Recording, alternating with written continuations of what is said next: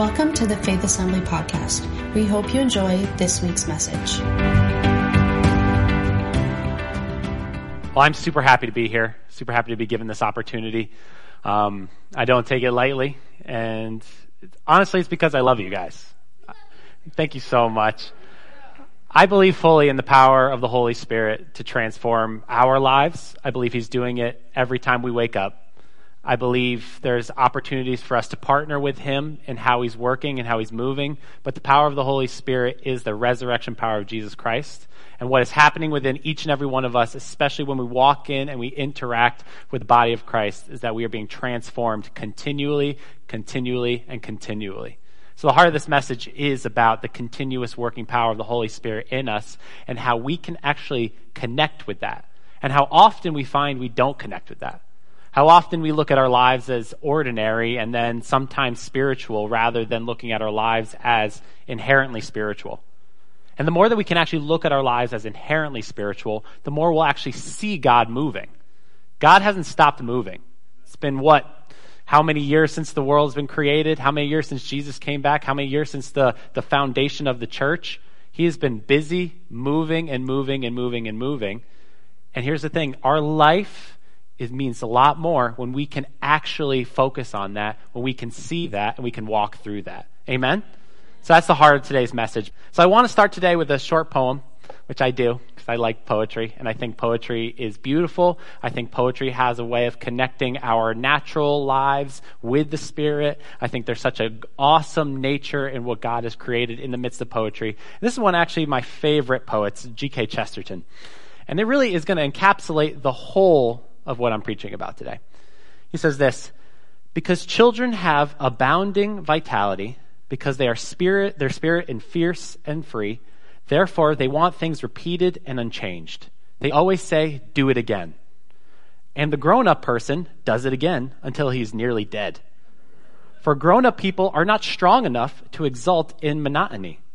But perhaps God is strong enough to exult in monotony. It is possible that God says every morning, do it again to the sun, and every evening, do it again to the moon. It may not be automatic necessity that He makes all daisies alike. It may be that God makes every daisy separately, but has never got tired of making them. It may be that He has the eternal appetite of infancy, for we have sinned and grown old, and our Father is younger than we. That encapsulates the heart of what we're talking about today, because there's the nature when we're talking about the gifts of the Spirit, and Pastor Sam's been on this equipped message, and I hope you guys have been blessed and felt blessed by really digging into what the spiritual gifts are, what the Spirit says about the gifts, what the Word says about the gifts, how we can walk in the gifts, how we can grow. But as he was talking, and I was sitting in my seat, and I have this thing when I hear messages, I start talking to the person next to me, and I'll be like my mind just goes like crazy, like thinking about all these different things, thinking about like how the church has always looked at things, what about this pastor said, what this philosopher said, and I just kind of spew it out, and for whoever's lucky enough to sit next to me. I was sitting there, and I just couldn't help but think about the state of the church, and how often when we think of the gifts, there are often two camps.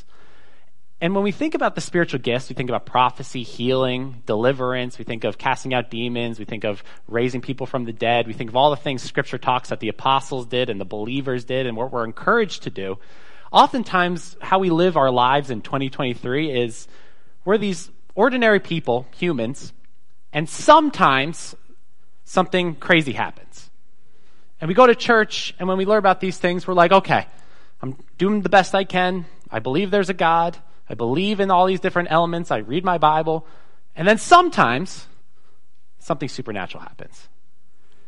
And when you look through church history, when you look through the Bible, when you study and connect with God, and when you actually take seriously what Christianity professes, you can see that this is so far from the truth that we really need to take the journey back to what the Word says and to what the Spirit is doing in the church. We are not ordinary people sometimes experiencing something extraordinary.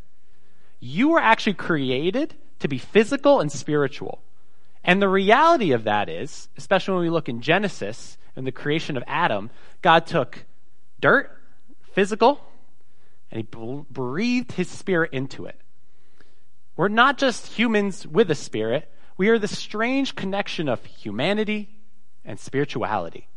And when we try to either divorce the two, or we see ourselves becoming maybe over-obsessed with one or the other, right? Being really obsessed with the spiritual and neglecting the physical, we are missing the fullness not only of the gospel, but the fullness of what humanity was created for.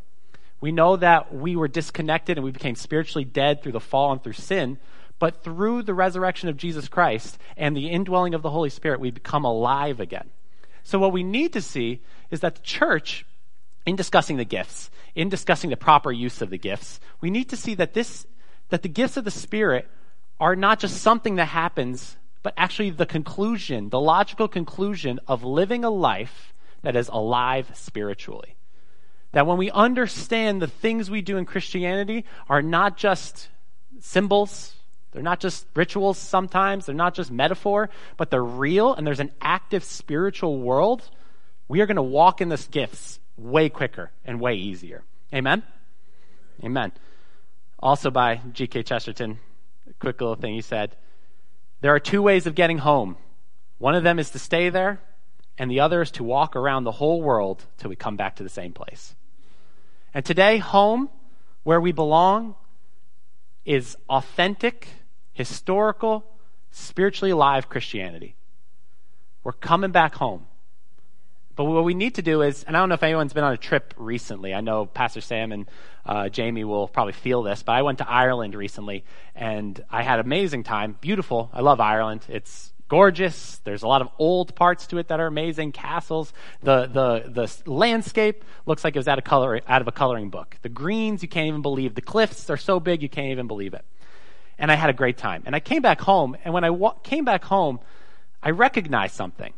That the familiarity of my house, the familiarity of the people in my life, the familiarity of this church had a new, vision to it. It was almost like it was changed. Nothing had really changed, but there was this foreign familiarity that I'm like, I've been to this place before, but something looks different. And this is what happens sometimes. And so when I say the word familiarity, what's the phrase you think of? What is it? Some people say family. Any other phrase? There's a very famous phrase. Familiarity breeds contempt. That cannot be more further from the truth. It can't be. If familiarity means that we grow in knowledge, we grow in discovery, we get used to something, which means we actually have to know it, it cannot breed contempt.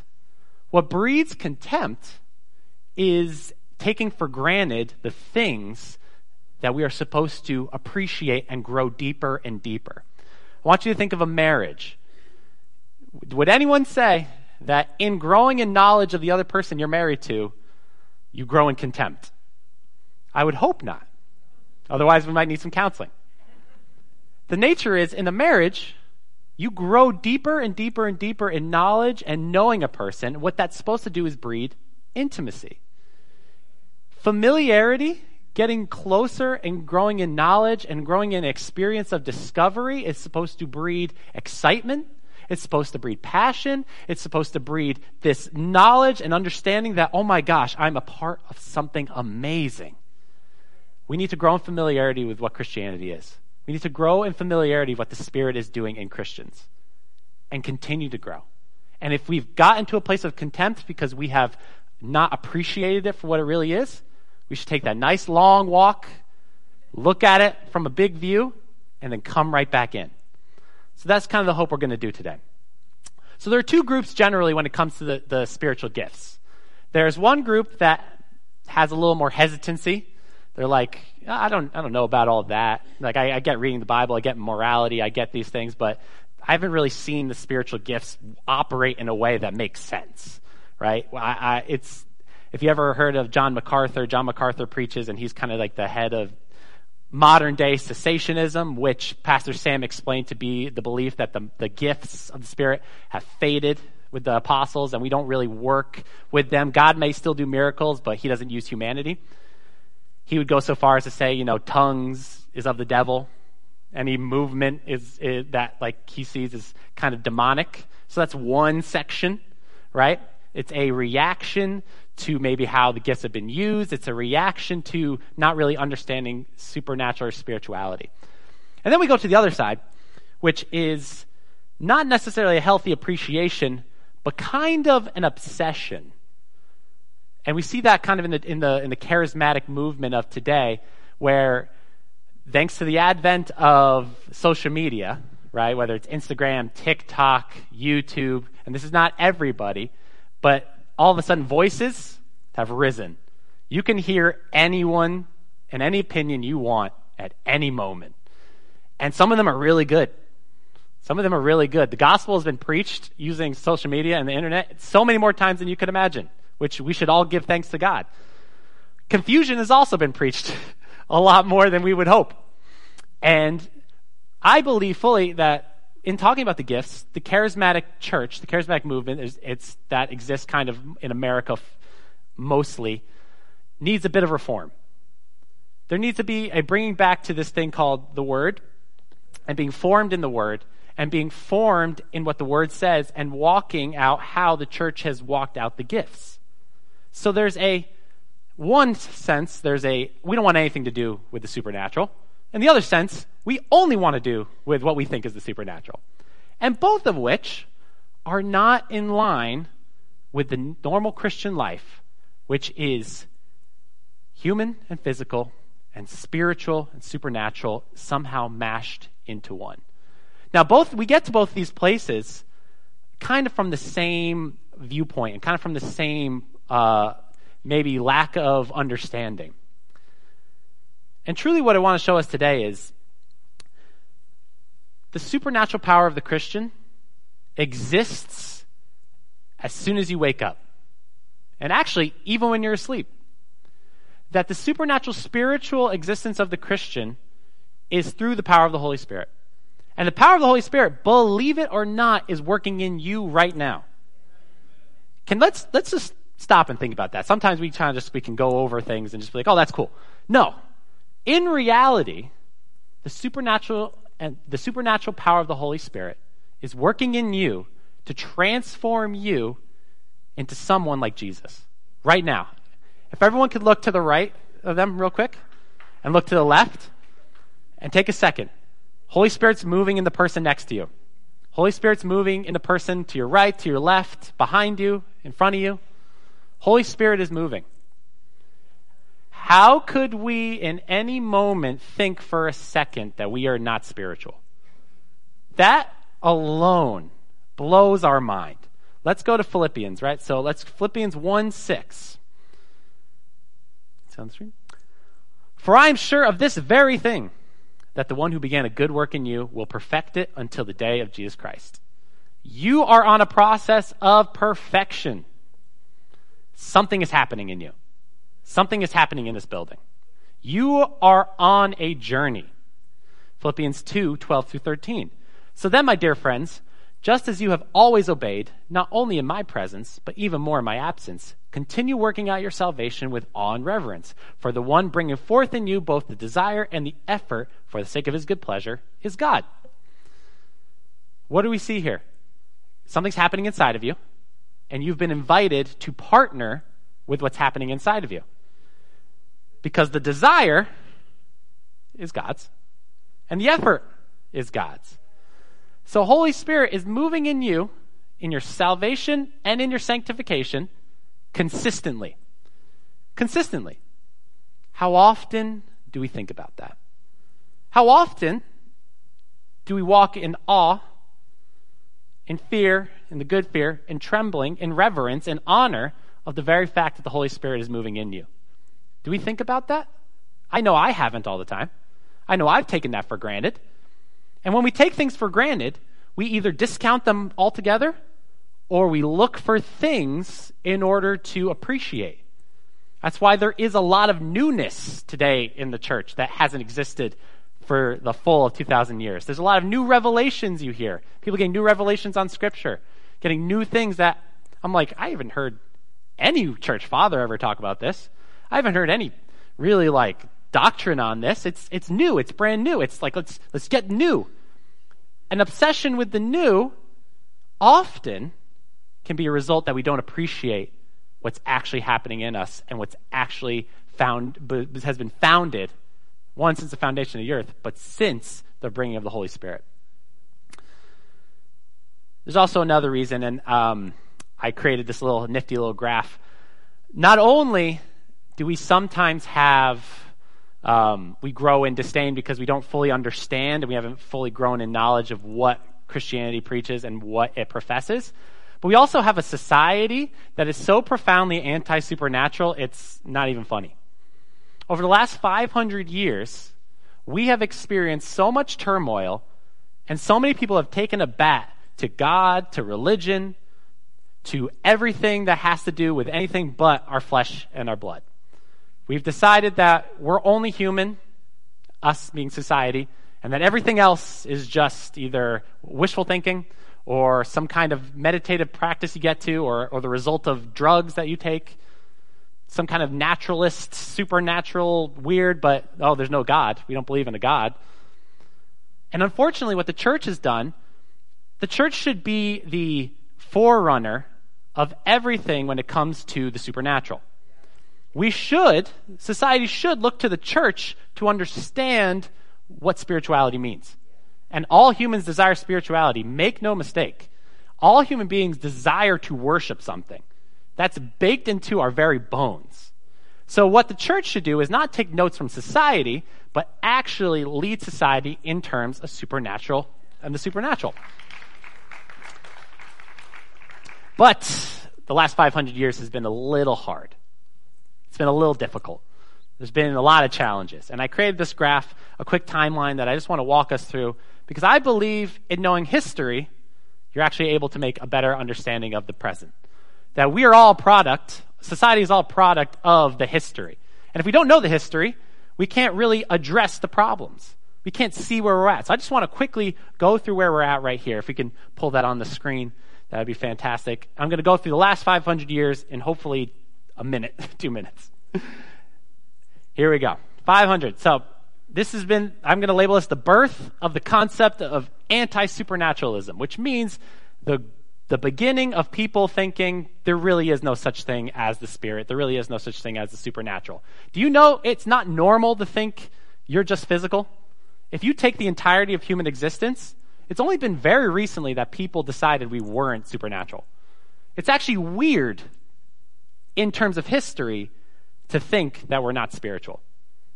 But we think, oh, it's super normal just to be without God, without any of these things. We've been sold a lie by modern thinking. Okay, so 1517, the Reformation. Everyone knows the Protestant Reformation. The Catholic Church had run a great amount of time of Christianity, a large amount of Christianity. And everything was run through the Catholic Church in the known world, whether it's politics, whether it's commerce, whether it's science. They ran the gamut. You walked through them.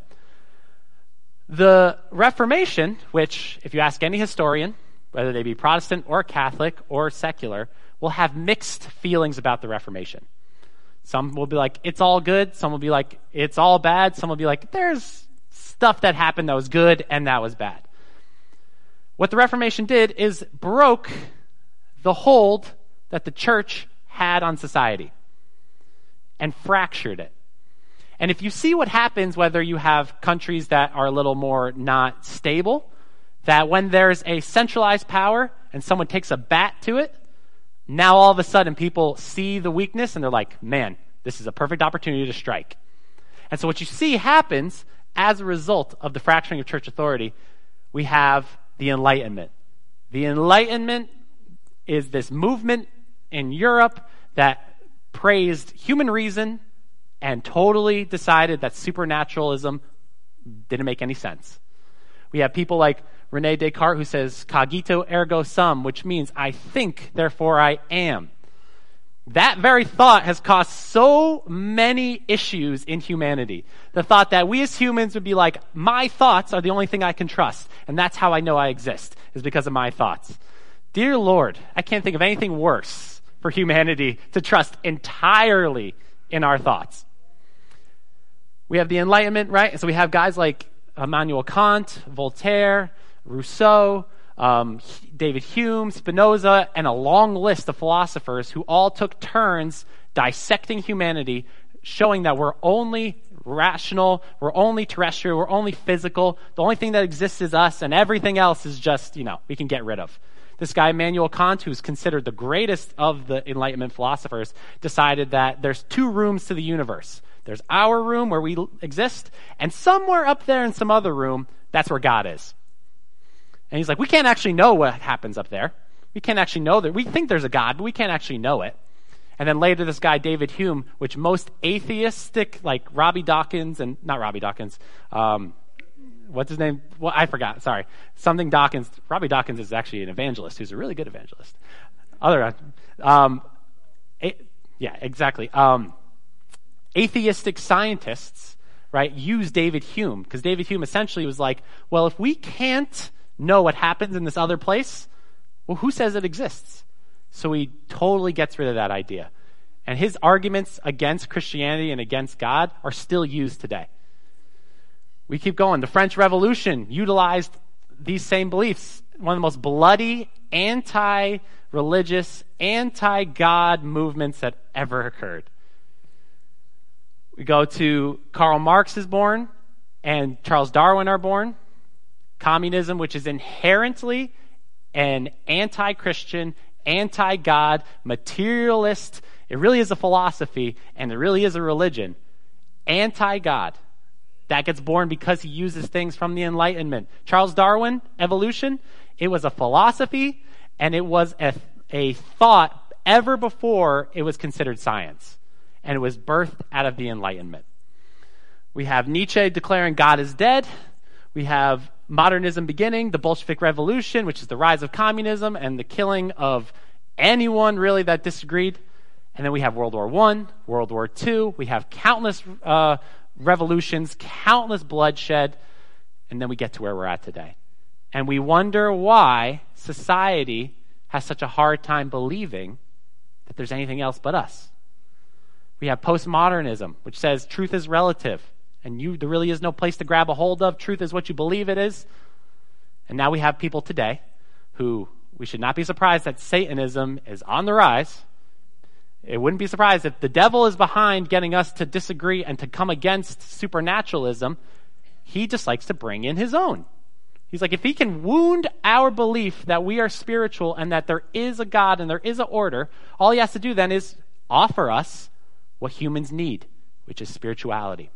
There are so many things, spirituality, when it comes to witchcraft, it comes to Wicca, it comes to all these different things that have grown. Satanism in any way, whether they actually are believing that they're worshiping Satan or they're just upholding these, do whatever you want. We have seen the growth of spiritualism because out of a reaction to this. And the church has forgotten that what it does and everything it does is spiritual. Now, what I hope in coming back to the truth and to reality, that Christians can then begin to offer people not just morals, not just good ideas, but true spirituality that we crave and we desire. So what is true spirituality? First and foremost, it's not just prophesying. It's not just healing the sick. It's not just raising the dead. It's not just casting out demons. Those things are good. And dare I say, those things are spiritual. But those are not the most spiritual parts of us. We should not consider ourselves totally uber spiritual, super spiritual, because we walk in the gifts. We should actually look at what the foundation of the spiritual gifts are. The foundation of the spiritual gifts are what we will see right here. So let's go to Galatians 5, 16 through 26. But I say, live by the Spirit, and you will not carry out the desires of the flesh. For the flesh has desires that are opposed to the Spirit, and the Spirit has desires that are opposed to the flesh. For these are in opposition to one another, so that you cannot do what you want. But if you are led by the Spirit, pause right there. Spirituality, first and foremost, alive spirituality is a relationship with a person. Spirituality that is alive is a relationship with a person, and his name is Holy Spirit. He's the Spirit of God. That is true, alive spirituality. But if you are led by the Spirit, you are not under the law. Now, the works of the flesh are obvious: sexual immorality, impurity, depravity, idolatry, sorcery, hostilities, strife, jealousy, outbursts of anger, selfish rivalries, dissensions, factions, envying, murder, drunkenness, carousing, and similar things. I am warning you, as I've warned you before, that those who practice such things will not inherit the kingdom of God. But the fruit of the Spirit is love, joy, peace, patience, kindness, goodness, faithfulness, gentleness, and self-control. Against these things there is no law. Now those who belong to Christ have crucified the flesh with its passions and desires. If we live by the Spirit, let us also behave in accordance with the Spirit. Let us not become conceited, provoking one another by being jealous of one another. True spirituality, the foundation for the gifts of the Spirit, is the reality that as a byproduct of the Holy Spirit working inside of you, like we saw in Philippians, growing you into the Spirit of God, growing you to be like Christ, that you will produce these things called fruit. And what is the point of a fruit? Why do they use the analogy of a tree and a fruit? What do you do when you pass a tree and it has really nice fruit? You pick it and you eat it. What is he saying here? The essence of spirituality is that you would be in a group of people, and when they come near you, they can pick off some peace. They can pick off kindness. They can pick off joy. They can pick off patience, goodness, and faithfulness. There's no limit to such things. So there's actually a direct connection between your spirituality and being part of the body of Christ. There's a direct connection between being in the body of Christ, your spirituality, and out of this mindset, out of this heart posture, we prophesy. If you can understand the basis and the foundation for your spirituality, things like moving in the Spirit, not really that big of a deal. They're amazing. We love them. But they're not nearly the most spiritual thing about you. Let's think about things like forgiveness. Goodness gracious, forgiveness. You could spend years, centuries, breaking up the concept of forgiveness. That there's a God that exists. Let's presuppose there's a God that exists. Right? Let's just start the foundation. Let's believe there's a God that exists. Let's then see, okay, he has a way of doing things. We screwed up. He forgives us. What? That's far more complicated in my mind than prophesying over someone. Far more complicated in my mind to break that apart and then to live in a lifestyle of repentance to which I can fail and then come back, and he brings me back and he gives me this gift of forgiveness. Think about mercy. That God would have mercy on us, that makes no sense. I think it makes total sense to believe in a God that he would want to then use us to then do something, cast out demons. That makes sense. But that he would have mercy on us? Doesn't make any sense. Way more complicated. Your baptism, way more complicated. You read scripture, right? Peter says, repent and be baptized for the forgiveness of sins. You experience this thing by going in the water, and then all of a sudden something happens supernaturally? Way harder to think about that and fathom that concept than it would be to maybe raise the dead. Some of the most blatant manifestations of the Spirit are way easier to grasp once you actually contemplate the wildness of being a Christian. The deep-rooted, beautiful, supernatural dynamics that you would walk into a building and consider these people part of the body and consider that you're one of them. Nothing more complicated than thinking humans could be unified. Humans unified under a God? Incredibly complicated, incredibly spiritual, mysteries. Casting out demons? In comparison, I don't think doesn't nearly come to that. What am I getting at? If you can see and contemplate and begin to see your life as spiritual in the things we take for granted, come back home and dig deeper into them, become familiar with them, grow in your knowledge of them, these other things we're talking about, they just come, man. They're the direct conclusion. Direct conclusion. I love this. Philippians 3:10 through 12. This is actually my heart when it comes to growing in the Lord. And I think it's so simple. This is Paul. My aim is to know him. You can stop there. My aim is to know him. Paul, who's done amazing things in the book of Acts. So many amazing things. My aim is to know him. My aim is not necessarily to exhibit the power of God in manifest ways, which I hope we do, and we see so much more. But what's my aim? It's to know him. We had this youth rally a few weeks ago, and I was going to be vulnerable with you guys. As a youth pastor who throws on events, I have my measures of success. I'm like, this is success, and this wasn't a success. And we can think of all the measures of success you could have in doing an event. Not necessarily a Christian one, but they could be how much money something makes, how many people show up, how many people look like they're having a great time, right? You could think of all the different things. And while the event's going on, I just feel this impression of God where, and I kind of felt this over here when I was watching everyone worship, that the measure of success for the Christian life is not that a ton of kids came, which they did, thank God. Not that they looked like they're having the best time, which they looked like they did, thank God. Was that I saw kids worshiping God. Like, that was the measure of success. I walked out being like, I don't feel like, this magnanimous feeling, but I feel this appreciation that the success was I saw kids worshiping God together.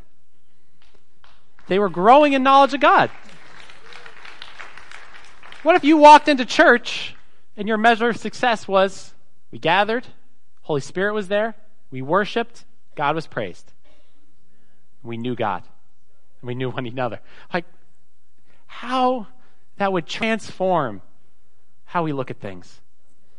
How that would transform things. Let your measure of success be in understanding that you are spiritual, that you know God, and you're growing in knowledge of him, and you're growing more familiar with him. To experience the power of his resurrection, hallelujah. To share in his sufferings, also hallelujah. To be like him in his death, and so somehow to attain to the resurrection from the dead. Keep going forward. Not that I've already attained this. That is, I have not already been perfected, but I strive to lay hold of that for which Christ Jesus laid hold for me. The essence of supernatural spiritual life is to grab hold of what God has laid out for you. Galatians 6, 1 through 5. Brothers and sisters, if a person is discovered in some sin, you who are spiritual, restore such a person in a spirit of gentleness. Pay close attention to yourself so that you are not tempted too. Carry one another's burdens, and in this way you will fulfill the law of Christ. For if anyone thinks he is something when he is nothing, he deceives himself. Let each one examine his own work, then he can take pride in himself and not compare himself with someone else, for each one will carry his own load. Just hits the nail on the head again. You who are spiritual, how do you measure your spirituality? Thank you so much. Your fruit. Your fruit points towards carrying one another's burdens. Why would you need to be patient with someone? Someone is doing something that you wouldn't normally be patient, and you need patience. Why would you be kind to someone? Someone doesn't deserve kindness, and that fruit is piling up. Let's think about every time we enter this room that we could carry one another's burdens. And Paul connects that to restoring someone after sin has done a work in their life. Sin is death. Sin destroys. Sin breaks. Sin separates us from God. What does he say? Restore that person. You who are spiritual. Who's spiritual? Those who are giving off the fruits of the Spirit, who have partnered with the Holy Spirit to work through their lives and mature them and grow them. And here's the cool thing. What beats comparison? Let each one examine his own work, which means examine how the Holy Spirit has been working through your life. We're not perfect, but begin to notice. I was patient with that person. I've been doing that, like literally stopping, and sometimes it just takes you to stop and be like, okay, Lord, I need your grace. Help me to be patient. And then when I'm patient, I go to God and I say, thank you, God. Simple. That's a practice. You're examining how the Holy Spirit's moving through you in conjunction with the people around you. Every time you have peace, every time you have kindness, every time you have joy, every time you exhibit love, self-control, hello, thank God. Self-control is a beautiful gift. I want more and more of it. These things we need to stop and examine. And what are we examining? What are we taking pride in? Not that we managed to do it all ourselves, but we're taking pride in what the work of the Holy Spirit's doing through us. And that defeats comparison because we're not looking at everyone else. We're looking at what the Holy Spirit's doing in us towards other people.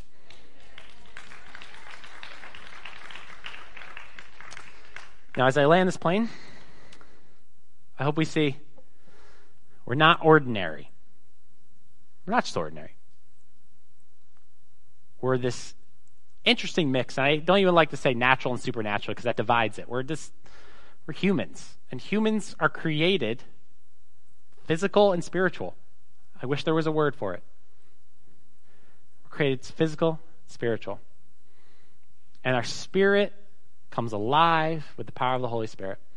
And Christianity is the least boring thing I could think of.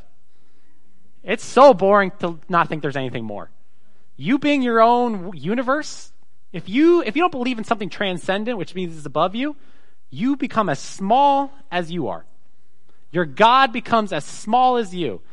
And G.K. Chesterton also says this, what a lame God you are. What a lame God, what a lame universe you are if everything is only as big as you are. I'd firmly rather believe in something far greater, far more exciting. I'm like that little child who looks at the world in a new way. And I don't get bored of seeing a daisy, another daisy, another daisy. I'm like, wow, look at God move again and again and again and again and again and again and again. And I don't get tired. I'm like like one of our nephews who says, again, please, again, again and again. Like God's like, have that heart. Have that heart when it comes to things like baptism. We're going to have a baptism next month when people will come out of the water. Let our hearts just contemplate the idea of what's happening. When we take communion, let our hearts contemplate the idea of what's happening. When we forgive, when we walk in kindness, when we grow, when we wake up in the morning, when we serve, when we give, we are meant to understand the extent of our supernatural and spiritual ways.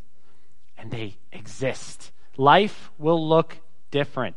We need to practice the idea of contemplating our spirituality, which means renewing our mind. When you sit down and want to learn something, you contemplate the idea and then you move towards it. Let's move towards the idea that you are spiritual, what you do is spiritual, what the scriptures say are spiritual, what God's calling you to do is spiritual. What you do when you go to work, you're walking in the Spirit. When you're going to church, you're walking in the Spirit. When you're going to school, you're walking in the Spirit. And there's something happening. You will see it happen the more you pay attention to it. I mean, that's like, we're like, duh, but yeah. If you actually know something's happening and you pay attention to it, you'll see it. Let that be the heart. All right. I created this little, I'm just going to go through this quickly. I created this little prayer kind of to help us. It's connected with the scriptures. And when you pray and just look at it, I mean, you can go back on YouTube and kind of jot it down, or it was in the notes with our books. I'll just read through it. I think we can focus on these things and actually contemplate them, which means the action of meditation, which means breaking something apart, thinking about it, inviting the Holy Spirit to speak to us about it in our prayer life. I think we'll actually begin to see that we're supernatural. 1, thank you, Lord, for your Holy Spirit, who is always at work in those who believe according to your word, and who is the driving force in my salvation and in my sanctification. 2, Lord, I ask that you make me more aware of the spiritual reality in which I live perpetually. Help me to see where you have moved in my past and how you're moving in my present. Thank you for continuing to produce spiritual fruit in my life, and help me to partner with you in the pursuit of these glorious ideals. I ask that you continue to grow these things within my Christian community. 3, help me to see your active gifts of mercy, grace, forgiveness, comfort, encouragement in my daily life, and renew my childlike wonder at the spiritual nature of the Christian life in all its beauty and passion. Thank you for your traditions of the church that help us connect to you. 4, thank you for gathering the saints together here to worship you, to be baptized into your kingdom, to commune with one another, and to be unified in Christ, experiencing the new life in your love, forgiven and matured. We are grateful for your work within both the individual and the corporate gathering. Number 5, renew our minds to think, see, and act as those who are connected to not only the physical world, but the spiritual. Enable us to cast off the strongholds of anti-supernatural thought brought through Satan and the culture around us. We ask that you would continue to reveal yourself as transcendent God who is also active within your world. Number six, thank you for the greatest reward of the resurrection of our bodies at the second coming of the Lord and Savior. Help us to hold fast to the faith, growing more and more in expectancy of the world in which you are to establish, not abandoning our humanity, but resurrecting it like Christ's. As you take time to pray in the morning or whenever you pray, think about these things. Break them down. Ask God to reveal them in you. And maybe the next time you come, you don't necessarily notice anything different, but anything that's worth doing is worth doing a lot. Anything worth getting good at is worth practicing a lot. We actually need to practice these things. I think you could get good at things like worship, prayer, or praying over people, all these other things. You can get good at them, but you have to do them. Let's bring that back to the church.